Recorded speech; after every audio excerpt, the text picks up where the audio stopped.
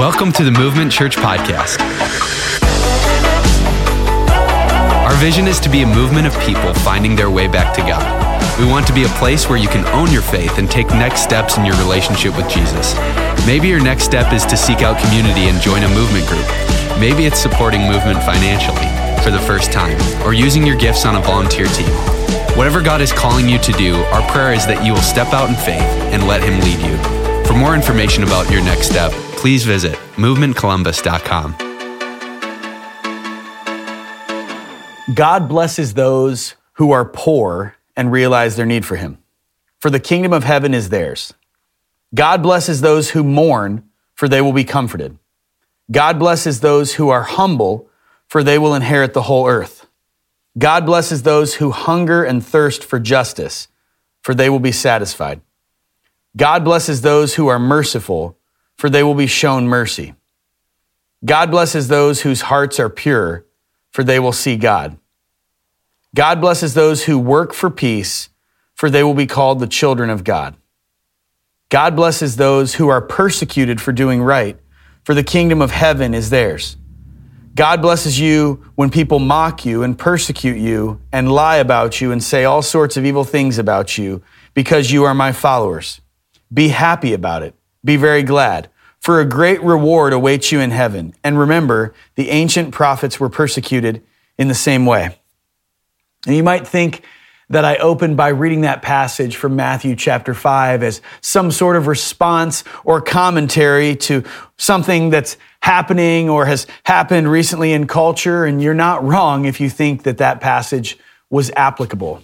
But I've got to be honest, we've planned to talk about this topic and pick these passages weeks ago.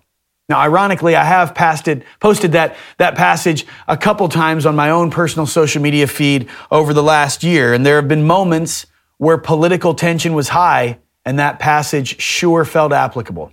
There were moments that racial tension was high and that really felt applicable. There were no shortage of things being said this last year, and there's a lot more that we could say or we could discuss. And today isn't about any of the climate of America right now.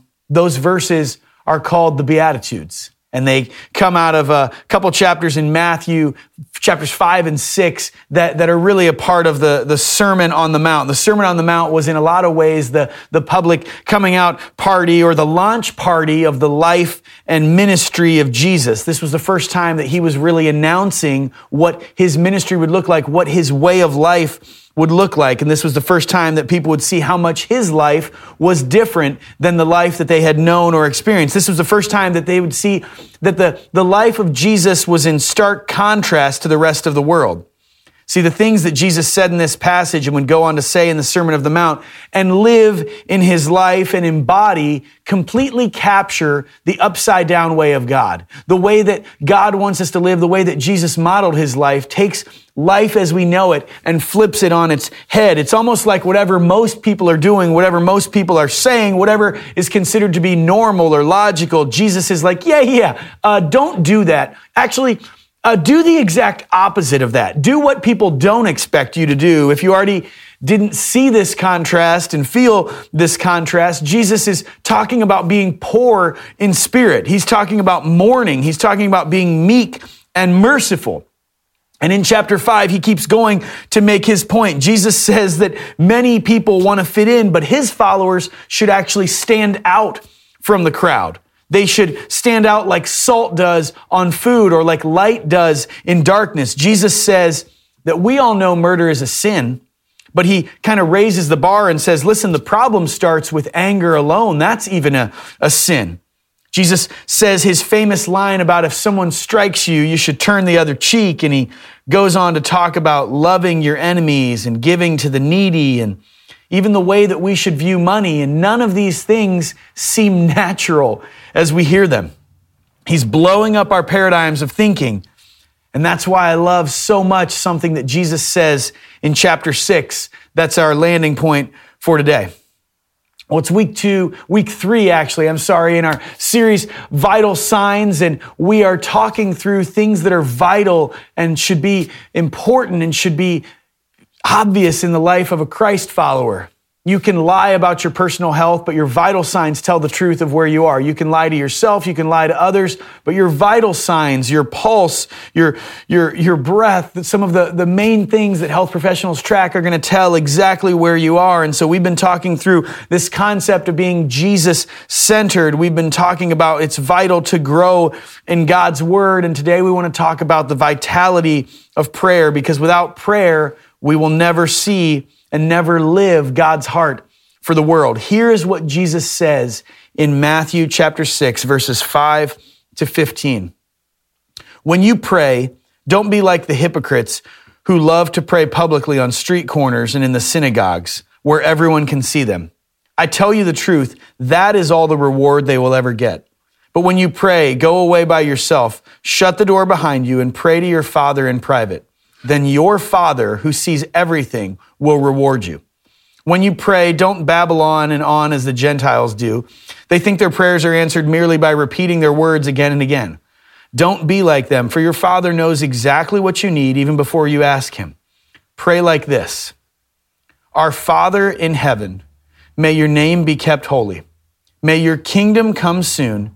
May your will be done on earth as it is in heaven. Give us today the food we need, and forgive us our sins as we have forgiven those who sin against us. And don't let us yield to temptation, but rescue us from the evil one. If you forgive those who sin against you, your heavenly Father will forgive you. But if you refuse to forgive others, your Father will not forgive your sins. It's almost like Jesus knew that living for him would not be easy for you and I. It's almost like Jesus knew that living for him and living a life that honors him would not come natural. It's almost like he knew that a bunch of broken, sinful, selfish, carnal humans that are born with sin nature would have trouble doing anything but thinking about ourselves. And I think you can tell that there's a little sarcasm dripping from my tone here, because of course Jesus knew that, and of course that's true of you and I. So what Jesus gives us is a solution, a formula, a method for us to make sure that we can think like him and process like him and live like him and act like him as we interact with this world. He teaches us about prayer by modeling prayer. And there's another telling of this in Matthew 6, if you want to look that up. But Jesus knew that we couldn't live a Matthew 5 heart without a Matthew 6 prayer life. And he gave us the roadmap here. The reason that we struggle to live out the heart of God is because we aren't connecting to the heart of God. See, prayer connects us to the heart of God, and we are changed as we spend time with him. And so I want to look back at this passage, the one we just read out of Matthew 6, and look at this prayer again and see the 7 gifts that this prayer template gives us, because it really unpacks everything that prayer can be in our lives and in our hearts. And the next time you're thinking, man, I'm having trouble living out this meek, mild, poor in spirit thing, you can think, well, I can't do Matthew chapter 5 without Matthew 6 prayer. Here's what this teaches us about prayer. I love that it starts out and says, Our Father in heaven. Here's the first thing that prayer does. Write this down if you're a note taker today. Prayer lets us connect with God relationally. See, we do not deserve relationship with God. And yet, out of mercy, we have just that. We have access to know God and talk to God and be with God. Scripture tells us that we haven't received a spirit that makes us fearful, but we've received God's Spirit, and that we're his adopted children, and we can cry out to him, Abba, Father. See, this is not just someone that's distant, someone that we don't know. This is our dad. And in the same way, in high school, when you got in your first car wreck and you called your dad and you said, I need help. What do I do? The first way that you called your dad, maybe when you bought that first house and you said, Dad, what do I do? When you bought that first car, when you have to move and you say, hey, Dad, can I borrow the truck? See, God loves for us to call him Father, and so we get to establish our intimate relationship with him and thank him for the relationship that we have. And so this wording, our Father in heaven, doesn't mean that our Heavenly Father is this distant, unknown entity that we don't know. No, the word in heaven doesn't mean that God is off playing a harp and sitting on a cloud. It just simply means this, that he's other. But that doesn't make him distant to us. That should actually make us excited that we get to know him. We get to have an intimate relationship with someone who is so other from us that it blows our mind, and we don't deserve it. And yet here we are, able to know God and be in the presence of God. Prayer lets us connect with God relationally. He says, our Father in heaven. It goes on to say, may your name be kept holy. Here's the second gift of prayer. Prayer lets us worship God's name. Here's the thing about God's name. God's name is a place of protection. And Proverbs 18:10 tells us the righteous can run there and be safe. We can hide in God. We can be protected in God, and we can worship his name because of the shelter and protection that we can find. His names mean righteousness. His name is sanctifier. His name is healer. His name is banner of victory. His name is shepherd. His name is peace. And his name is provider. Now, I could go into all of the words and all of the ancient meanings, but I want you to know that is who your God is. That is who my God is. That is who our God is. He is righteousness. He is sanctifier. He is healer. He's a banner of victory. He's shepherd. He's peace. He's provider. And worship is when we focus on God's character and respond to his goodness by continually offering our hearts. See, prayer lets us connect with God relationally, and prayer lets us worship his name. In this prayer, Jesus said, may your kingdom come soon. May your will be done on earth. The third gift of prayer is that it lets us put God's agenda first. I asked my kids this week, what's the most annoying thing I do? And I was probably fishing for something that I didn't want to hear, but they said, well, sometimes you're pretty OCD and you make us pick up a lot. But what they were getting at was there are moments that I have an agenda with our house. Now, some of you would say cleanliness isn't bad. Cleanliness is next to godliness, right? But they're seeing my agenda come out for our house. I have an agenda that I want our house to look good. I want it to feel good. And sometimes I take that too far and take the fun out of their lives. Well, here's the thing about our Heavenly Father that's so other that we get to have an intimate relationship with. We get to pray his agenda, and it puts his agenda first in our lives. It brings it to the forefront, and his agenda is not selfish. His agenda is what's best. His agenda is truth. God gives us everything we need, and we get to make his kingdom our primary concern. God has priorities of loving us and living out justice and loving the lost and seeking and saving the lost. And we get to have those priorities as we spend time with God. This prayer that Jesus models goes on to say, give us today the food we need. Now, yes, that's talking about food, and yes, food's important, but the principle that's modeled there is that prayer helps us depend on God for everything. When we're looking to God, when we're talking to God, when we're seeing him answer prayers, and when we're opening our heart to him, we realize that we can depend on him for everything. And so these things are building on each other. Once you realize who God is, and once you have his agenda first, you realize that you don't really control a lot in your life. I look up to the mountains. Does my help come from there? No, my help comes from the Lord who made heaven and earth. It's a passage out of Psalm 121. See, we get to ask God for what we want and need, and then trust him for the answer. And prayer teaches us that we can depend on God for everything. Prayer lets us connect with God relationally. Prayer lets us worship his name. Prayer puts God's agendas first, and prayer helps us depend on God for everything. Well, Jesus went on in the Lord's Prayer, and he said this, forgive us our sins as we forgive those who sin against us. Another gift of prayer, another way that prayer ushers us into the heart of God is that prayer helps us get our heart right with God and with people. Now that you realize that the world doesn't revolve around you, now that you realize it's really not just about what you want and what you see, prayer changes the way that you see yourself, the way that you see God, and the way that you see other people. Prayer ushers humility into our lives. Scripture tells us if we confess our sins, he's faithful and just and will forgive us our sins and purify us from all unrighteousness. You and I, when we talk to God, when we come before God, we get to ask God to check our heart and check our motives, and we get to receive his forgiveness in the areas in our life that he brings to mind. We get to forgive those who have offended us, and we get to say, Lord, I don't deserve you, but I'm grateful to know you, and I want to pass on that mercy and compassion and grace to others. The Lord's Prayer goes on to say, and do not let us yield to temptation, but deliver us from the evil one. See, prayer helps us engage in spiritual warfare. Our struggle is not against flesh and blood. We've heard that scripture passage out of Ephesians 6, but it says that our struggle is against the rulers and the authorities and the powers of this dark world and the spiritual forces of evil in the heavenly realms. Our battle is not against certain political leaders. Our battle is not against certain people in our lives. Our battle is not against our enemies. Our battle is against Satan in this world that's been given to him, this fallen, sinful world. And so we get to take our stand against the enemy and fight the good fight. We get to fight the good fight of faith every day when we wake up and say, Lord, I'm going to honor you. I'm going to serve you. I'm going to live for you today. Every lie that the enemy tells us, every way that he attacks us, every way that he tries to drag us down and affect our lives and take us off task from honoring God is an attack. And we have to replace that with God's word. We have to replace that with God's truth. And that's what prayer helps us do. Prayer helps us engage in spiritual warfare.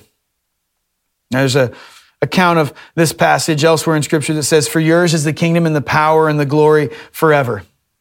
As it's closed. And the final gift of prayer is this, that prayer helps us express faith in God's ability.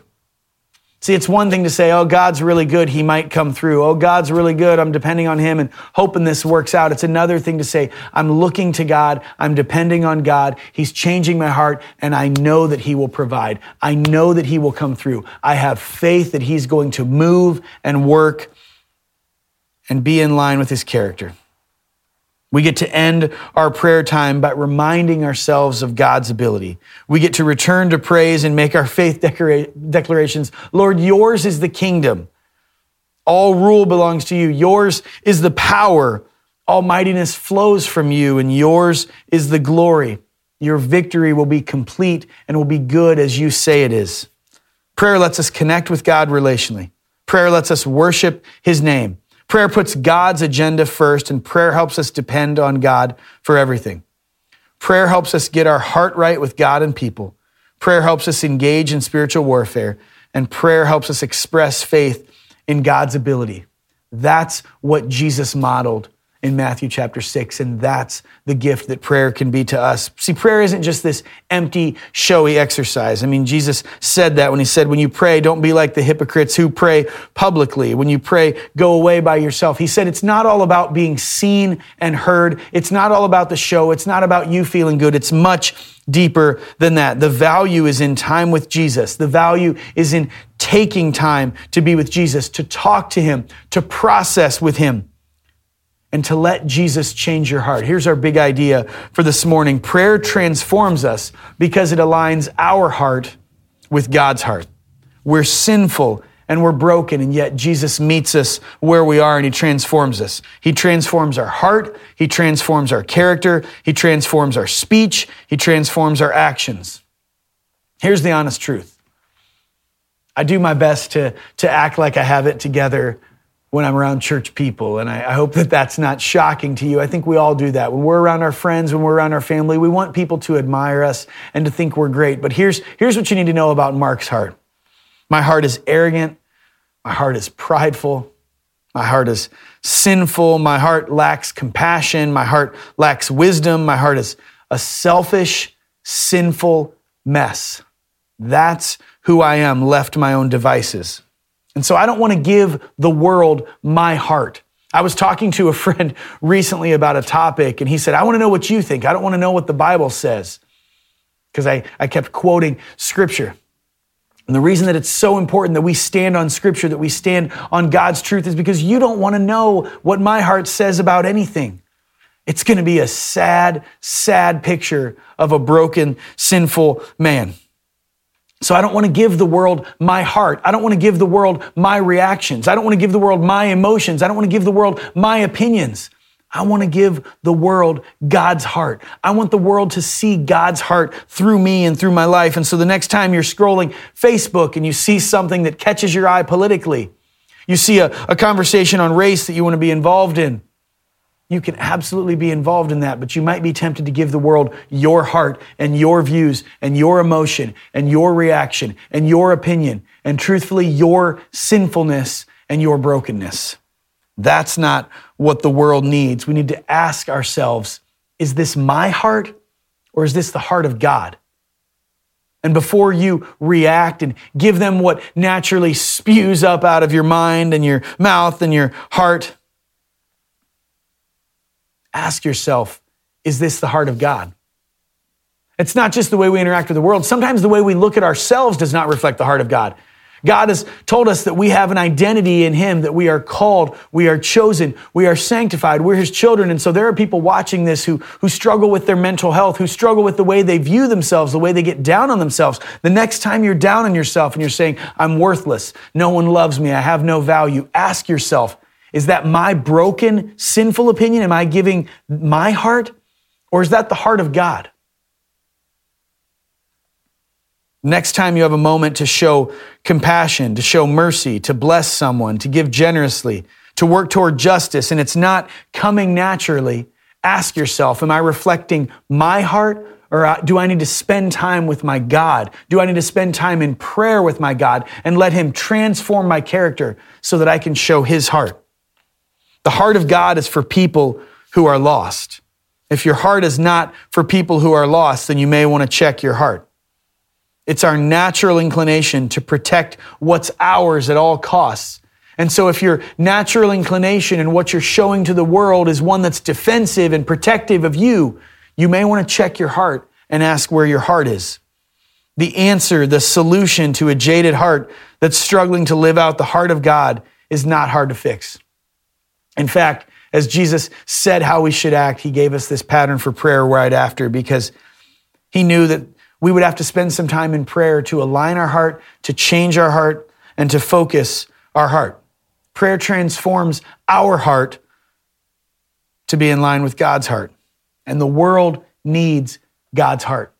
You and I need God's heart. Prayer is vital because it aligns our heart with God's heart and lets us live our faith out.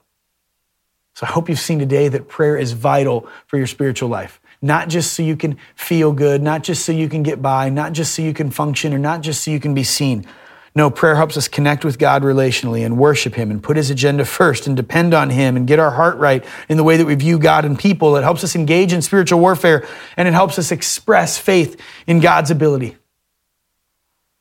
We need to be a people who are dependent in prayer. We need to be a church that is dependent in prayer because we want to live out the heart of God for this world.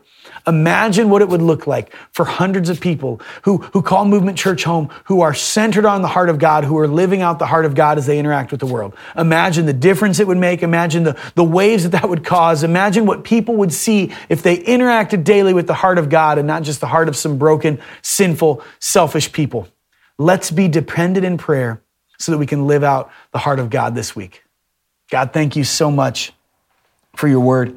Thank you for what you've done by sending your son Jesus so that we can know you and have a relationship with you. And thank you for the way that you call us to live for you as a worshipful response. God, help us this week to spend time with you, talking to you and reminding ourselves of where we stand and where our identity is in you and that you are in control. Lord, help us to spend time dependent in prayer with you so that our heart reflects your heart, so that we can love people the way that you love people. God, we love you so much. We thank you for sending your son, Jesus, and for changing our lives and changing our future and changing our trajectory. It's in the name of Jesus I pray. Amen. Thanks for listening to the Movement Church podcast. Our vision is to be a movement of people finding their way back to God. We hope wherever you are, this message encouraged you to take your next step in your relationship with Jesus. For more information about Movement Church, including attending a worship experience, getting connected, or giving online, please visit movementcolumbus.com.